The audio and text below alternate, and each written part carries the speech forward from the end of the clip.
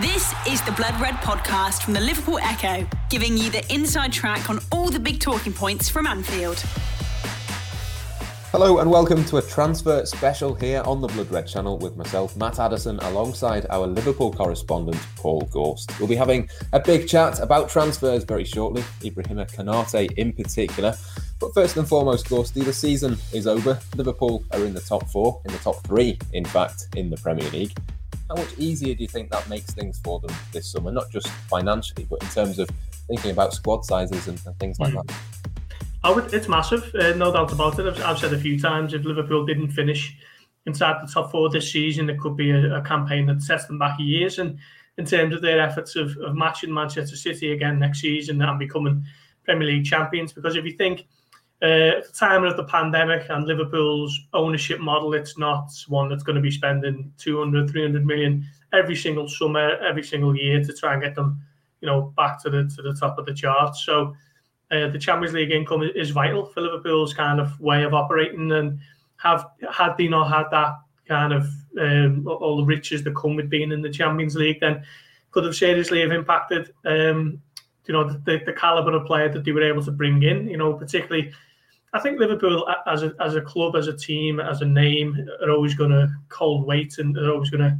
attract players, but players know that it's a short career and a season out of the Champions League is not conducive to attracting the best calibre of players to the club. So huge from a sporting perspective, but also a financial one as well. It will enable them to compete a little bit better. Because as I say, they're not a club who go toe-to-toe with the likes of Man City and Chelsea and Paris Saint-Germain in terms of money spent. So no doubt about it, it was absolutely huge. And Jurgen Klopp himself admitted that a few times. He said it's always easier to know when you're in the Champions League because you know what kind of budget you've got to play with, and then you can kind of make decisions earlier on. So it wouldn't have been ideal that they've had to leave it to the last few minutes to secure that qualification, but they are at least in there and they can plan for whatever's next. Yeah, and we will get on to whatever is next very shortly. I mean, let's sort of go through the big name at the moment, RB Leipzig's Ibrahima Konate. The latest that you've reported is that it seems like he is the front runner. It seems like Liverpool have started to make their move as well. Yeah. So I was told possibly 6 weeks or so ago now that Liverpool have drawn up a 4 or 5 man shortlist for centre-back options this summer, and that kind of tallies up with the way Liverpool work at the moment. If you think of when they signed Diogo Jota, they had a 3-man shortlist with Ibrahima Sarr from Watford and Jonathan David, was it, from Ghent? And I think he went to Lille that summer. So Liverpool had a 3-man shortlist for that position. They also had a 4-man shortlist for the left-back position. They obviously signed Kostas Tsimikas in the summer, but they were looking at Reguilon and Jamal Lewis and to a lesser extent Lloyd Kelly. So this is kind of the way Liverpool operate now. They draw up a very short list and they almost kind of go after them all at once. But Konate was top of that defensive shortlist, and they are now actively pursuing a move and looking to try and trigger that release clause, believed to be around £40 million from RB Leipzig. So no doubt that Liverpool need another centre-back. The whole season was undermined by injuries to centre-backs, wasn't it? So they definitely need someone in that area, and it looks like they're targeting someone early and looking to make a move and kind of get it done sooner rather than later. And I suppose that the release clause makes that a lot easier, doesn't it? They know exactly what they have to pay. It's not a case of a negotiation. It's just that RB Leipzig were going to ask for that fee. It's a decision, really. Do you want to pay it? Do you not want to pay it? It kind of seems like Liverpool have made that choice. Yeah, definitely. I think Liverpool have got a good relationship with Leipzig anyway, dating back to the negotiations for Naby Keita. If you think that was way back in 2017 when Liverpool struck the deal to sign him, what was it, pretty much nearly a year later, wasn't it, given that final season in the Bundesliga. So they've got a good relationship, and this is kind of an underrated aspect of transfers, establishing good relationships with clubs and agents, and it's something that Michael Edwards works tirelessly to do. From what I'm told on certain deals, it's something that he almost never stops looking to try and carve out good relationships with clubs and agents, and hopefully somewhere down the line that will benefit Liverpool. So A good relationship with Leipzig is certainly come into play here. And as you say, Matt, if Liverpool feel that this is a release clause that they can pay and they want to pay, then there shouldn't be too much opposition in the way, other than obviously interest from other clubs. We don't know if that is the case at this point, but certainly Ibrahima Konate now is someone who Liverpool are making a big play for this summer, and they seem to be confident that they can get their man. £40 million then, that clause. There has been some sort of speculation over the last couple of days that maybe Liverpool could pay more than that and spread the sort of payments out. Do you think there's anything in that at all? Is that a possibility or something you think Liverpool could try and do, or is that maybe not the case? Possibly, yeah. I mean, I think if you look at the fee that they paid for Diogo Jota in the summer, I think maybe Liverpool have kind of overpaid on that one, so they were able to spread that out across, more, a bit of a payment plan, if you like. I don't think Liverpool were too flush with cash last summer, and we know that we've lost around about 120 million as a result of the pandemic. The Redbird capital investment of 10% of FSG's portfolio, that could be crucial this summer. But yeah, I think, we're not entirely sure how Liverpool are going to structure payments or anything like that. It's not. I was told today that talks aren't particularly at an advanced stage yet, but they are, making the play for Konate.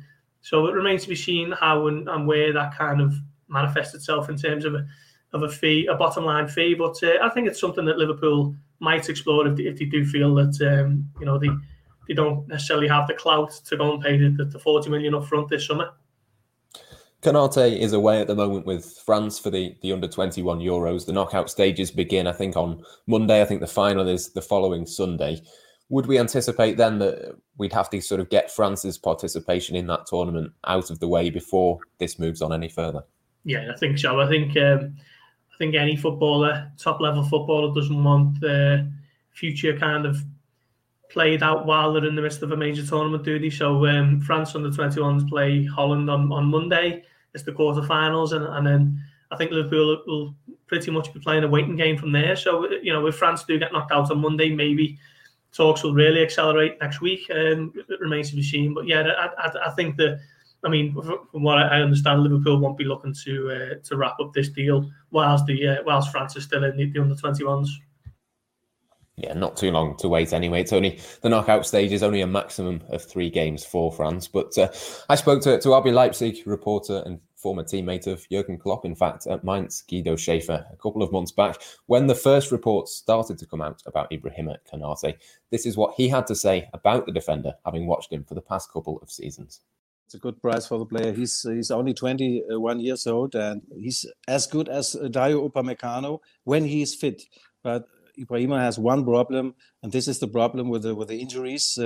He had a serious injury 1.5 years ago, and afterwards he never come in his real shape. And now he's fit now, but he's not 100% fit, and he needs practice. But he's a very, very tough player. He's tall, high, and also fast, and a good technique and a good view of the match. And I think he's a little bit Virgil van Dijk, a little bit. He's fast. There's a good speed in his match, and there's no bad tackles. Also a tackle, okay, but no silly tackles. Very intelligent player, also technical, good player, and I told you a good view of the pitch, of the field, and a good pass. He passes good, and I think it's a package. It's a potential world-class package. The Blood Red Podcast from the Liverpool Echo. Well, a little bit of Virgil van Dijk. Those were Guido's words there, Gorsty. It's not bad praise. We've not seen him as much as Guido has, but from what we have seen of him, it sort of seems like he's got a lot of key traits that Liverpool look for. He's physical, he's fast, he's good on the ball. You can sort of start to see there why Liverpool might be interested. Yeah, definitely. Yeah. I think for his age, his stature, the profile of player, I think he's someone who ticks a lot of boxes for Liverpool. Unfortunately, probably fortunately for Liverpool, actually, he was injured for the 2 games in the Champions League, wasn't he? He picked up an injury in December. Quite worryingly, has to be said. I don't think we can gloss over this. He only made 8 starts last season, was it? 21 appearances in total, which might set a few alarm bells ringing after the season that Liverpool have had with centre-back injuries. But if Liverpool are confident of bringing him in for such a big fee, they will be adamant that this season of injuries is not one that's the hint at a player who's injury prone. It might just be a little bit of a misfortune across a particular season. So we wait and see what happens on that score. But yeah, I mean, from as an actual player, he does seem to have, you know, several key facets to his game, doesn't he? He seems quick and strong, good on the ball. He's only, 22? So he's a player with plenty of room to develop and get better. And he also, you know, at the club he's at, Leipzig, who are Champions League semi-finalists. You know, we've recorded last season. The season just finished last season before that. And they're a club very much on the up. They've just finished runners-up in the Bundesliga. So he does seem to be a player with massive potential and a big future, and that could be at Anfield. You mentioned there the injuries, and it is obviously important to touch on those. He has missed a lot of games, but what we have sort of seen from him and people who've seen him, it's been sort of longer term injuries. It's been bigger injuries rather than lots of little ones. I suppose what we have to say is that Liverpool will have done their research. They will have done their homework. They wouldn't be putting down this sort of money if they didn't think that there was no chance of this sort of injuries sort of being put to one side moving forwards. Exactly, yeah. I mean, I'd kind of liken it to maybe Joe Gomez's misfortune with injuries rather than someone like Naby Keita, who seems to pick up several minor knocks and misses 5, 6, 7 games at a time, whereas Gomez has just really been so unfortunate with 3 or 4 long-term injuries. That can happen to any player in the manner that he's picked them up. You know, a broken leg at Burnley, a knee injury in training a couple of times. So maybe Liverpool do feel as though it's just an unfortunate season for Konate rather than something a little bit more worrying that hints at underlying injury problems for, you know, 2, 3, 4 years. Liverpool, we believe, only after one central defender this summer. I think that's still the case, isn't it? I mean, is this good or bad news then, do you think, for the likes of Nat Phillips, for example? I suppose it's partly down to him, but Liverpool have got more than just Konate to decide this summer.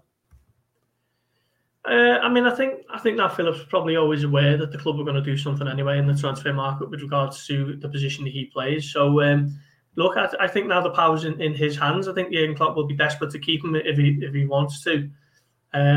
He'll certainly play in FA Cup and League Cup games next season rather.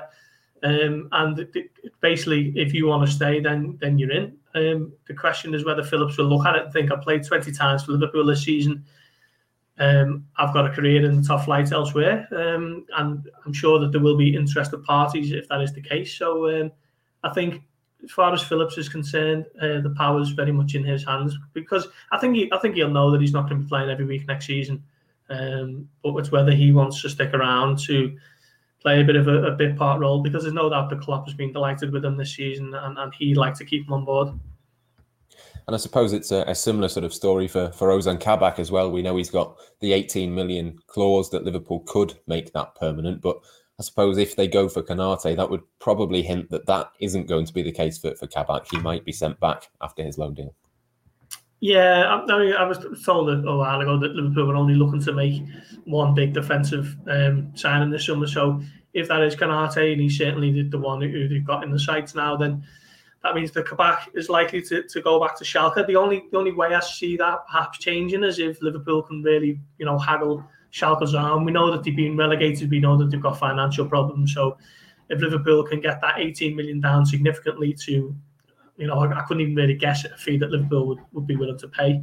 But if they can, then maybe that is a scenario that sees Kabak join as well. But I think we might have seen the last of Ozan Kabak as a Liverpool player. Yeah, it's been a difficult sort of time to assess him, hasn't it? It's not been the easiest for him. He's not had Van Dijk and all of these other players alongside him, but certainly Konate, by all accounts, has a higher ceiling. Just before we finish, a final question on the kind of state of Liverpool's central defensive options going into next season. I mean, I think it was you yesterday on Blood Red, you described it as from famine to feast at the back for Liverpool. It's sort of no options to loads and loads of options and nothing in between for them. Yeah, I mean, if you think about if Konate signs, Liverpool are still hopeful of having Gomez, Van Dijk and Matip back for pre-season, then There's 4. And then you've got Nat Phillips, and then you've got Rhys Williams, who's shown that he can come in and do a job if needed. So, it's, let's just hope that Klopp has more options to choose from next season. And if he does make 20 different centre-back partnerships, it will be because he's got options available to him rather than a lack of them. Yeah, you'd certainly rather have too many than not enough. I think Liverpool have seen that plenty of times this season, but lots more to come then, I'm sure, over the next few days and into next week. We'll have all of the updates on Konate and all of the other players linked with Liverpool across the Liverpool Echo and Blood Red too. That'll be in all of the usual places, so keep checking out the website. Make sure to subscribe on YouTube and you won't miss anything. Make sure you sign up to our twice weekly Blood Red newsletter as well. The link for that is in the description below. For now, though, from myself, Matt Addison, and from our Liverpool correspondent, Paul Gorst, that's all we've got time for. Goodbye for now. You've been listening to the Blood Red podcast from the Liverpool Echo.